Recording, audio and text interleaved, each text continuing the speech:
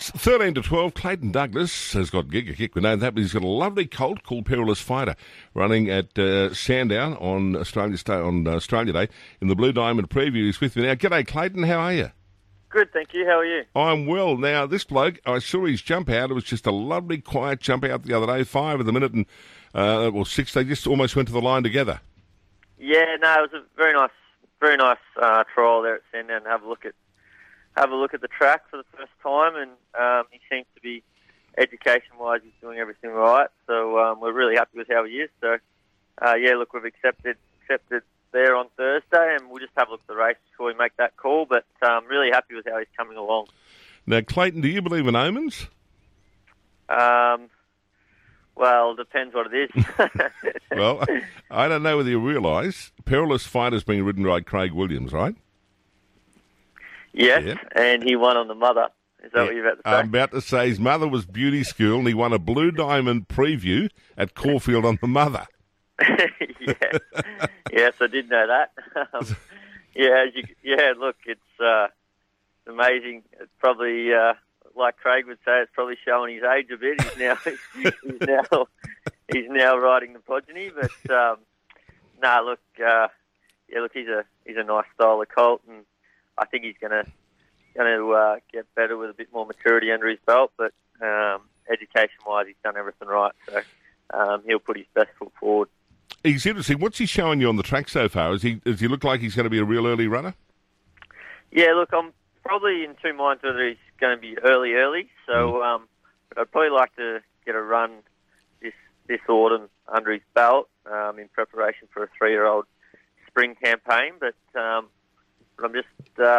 really happy with how he's done everything. He's been very straightforward. He's got a great temperament for a colt, and he's very professional. So I'm happy with what I've seen at this point. Being by Star Spangled Banner, quite often he throws a lot of chestnuts. This bloke's the bay with a little white star. Do you think it might be a bit of Royal Academy sneaking through there? I'd say so. His sister, Knowles, who's another relation, which Jason Warren trained. I actually rode her when I was riding, and he looks he's a similar style horse to her. He's quite an athletic colt and can cover the ground. So I think a little bit more time under his belt wouldn't hurt him, but I'm pretty happy with what I've seen so far. And I suppose when you get him to the point where no shin soreness, whatever, if everything's gone right, why not give him a run? Educate them anyway, at least, isn't it? Yeah, it is exactly right.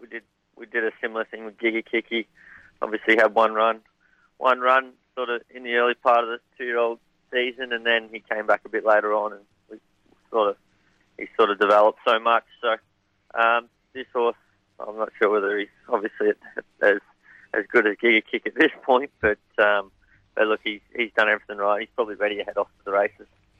Well, Giga Kick, I was going to ask about him. Where's he at the moment? Yeah, look, he's in really good order. Really happy with how he's coming along. He's had a couple of little gallops, and his preparation's been very good up until this point. Obviously, he'll kick off in the Challenge Stakes in Sydney first week of March. He'll have a couple of jump outs throughout February, and we'll be ready to go. So really happy with how he's coming along, starting to wind his work up a bit now, and he's come back nice and strong, and he's in really good order. So I'm happy with what I've seen at this point. Clayton, if we go to the races and see him, would he look any different from last prep? Has he bulked up? Is he heavier? He is a little bit heavier weight-wise. Yeah, he is. He's carrying a little bit more weight than he was. He's probably, I reckon he's grown a little bit. He's got a little bit taller. He's not a really tall horse, but look, he has definitely strengthened. It's not a real big turnaround from obviously spring to an autumn campaign, but with what he's done in that short period that he had off, he's developed really well. So he's still a young horse growing, but I'm really happy with how he looks and how he's moving at the moment, and his work's been really good, as you'd expect. He's only 3/4 the length of being unbeaten. Yeah, it's crazy to think, isn't it? He's he probably was a little bit unlucky in that race as well. So it's pretty scary to think what he can do this time round. Where he's obviously a high class galloper, and he's got a lot of talent. So as long as we can get into the races in good order, I'm sure whatever run him, and he's going to be very hard to beat. Clayton, have you got a program sort of set in stone after you go to Sydney for the challenge as to what you'll do? Yeah, he'll go to the Challenge Stakes first up, and then he'll go into the TJ second up. There's 2 runs at this stage, and then we'll probably sum up what we do from there. Obviously, the target race for the spring will be the Everest again, but I'm really happy with how the horse is. He seems to be in good order. He can handle soft ground, which Sydney's going to suit in that sense if we happen to get some wet ground. And I think the horse is sort of very adept to going that way, as we've seen. And 1,000 metres first up looks the right target for him. Well, when you look at the Everest, it was a soft 6 that day, and in Sydney, you don't have to go much further, and all of a sudden you're into a heavy range. Yeah, exactly right. He's also won on a soft 7 down the straight at Flemington, so he's a pretty adaptable horse, and he's been very straightforward at this point. So, like I say, as long as we can have him in good order first up, he'll probably do the rest. Clayton, I'm just looking at his form here, and I'm looking at 13th of February 2022 at Sale. He blew from $2.80 to $3.80. Wouldn't you love to be able to turn the clock back and turn up there now and get on? Yeah, I know. It's amazing to think that he got the blows that day. I think you could have got more than $4 about him.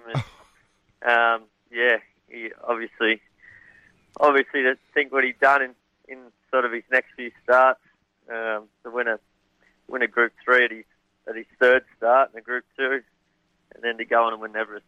Crazy to think, but this is why people get involved in racing. They have that dream, and it's amazing. You don't have to have the high price yearlings to be competing at the top level. Well, he's by Scissor Kick, who hasn't thrown too many real good horses, has he? No, look, he was obviously a good galloper himself, but he hasn't. Obviously Giga Kick's the best of his progeny, and it's amazing. It's amazing to think that a horse like him, he was only a little fellow that came into the stable, and the development that he took from a 2-year-old to a 3-year-old season was phenomenal, and obviously achieved what he has. He's been a super horse for my stable, and such a pin-up horse for me, and hopefully he can keep on carrying that for me. Well, Scissor Kick was so named. I reckon Grant Hacker, there were a few of the Australian swimmers were part owners of him, and he's trained by Paul Massara. He's by Redute's Choice. Yeah, he was. I remember him. He was quite a fast horse. He actually, I remember him having a Balnarring trial one day, and I was watching. He flew, and he was a very high class galloper. So he's obviously passed that on down to Kick, I would say, and Giga Kick's mother was quite a handy mare as well. But it's amazing how, like I say, people want to get involved in racing. It's it doesn't have to be the I'm Invincibles of the world and these high priced stallions that can produce good horses. So it probably keeps the team alive for everyone else. Well, Scissor Kick, he won his first 3. He won the up and coming on a heavy 9. He went on and he won the Eskimo Prince as well. Group 3 there in Sydney. He was a very good galloper.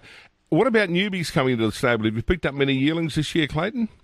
Yeah, so far I've picked up, was able to purchase 2 fillies for the Magic Millions, and sort of got a couple of clients there that have got yearlings themselves that will be joining the stable, and we'll be pretty active at most of these major sales throughout the next couple of months, and hopefully we can sort of pick out some nice horses to suit people, and it's quite a busy time of the year for us trainers to obviously just got back from the Gold Coast, and then we've got all these sales coming up, but it's a good time, and hopefully we can find the next star for the stable.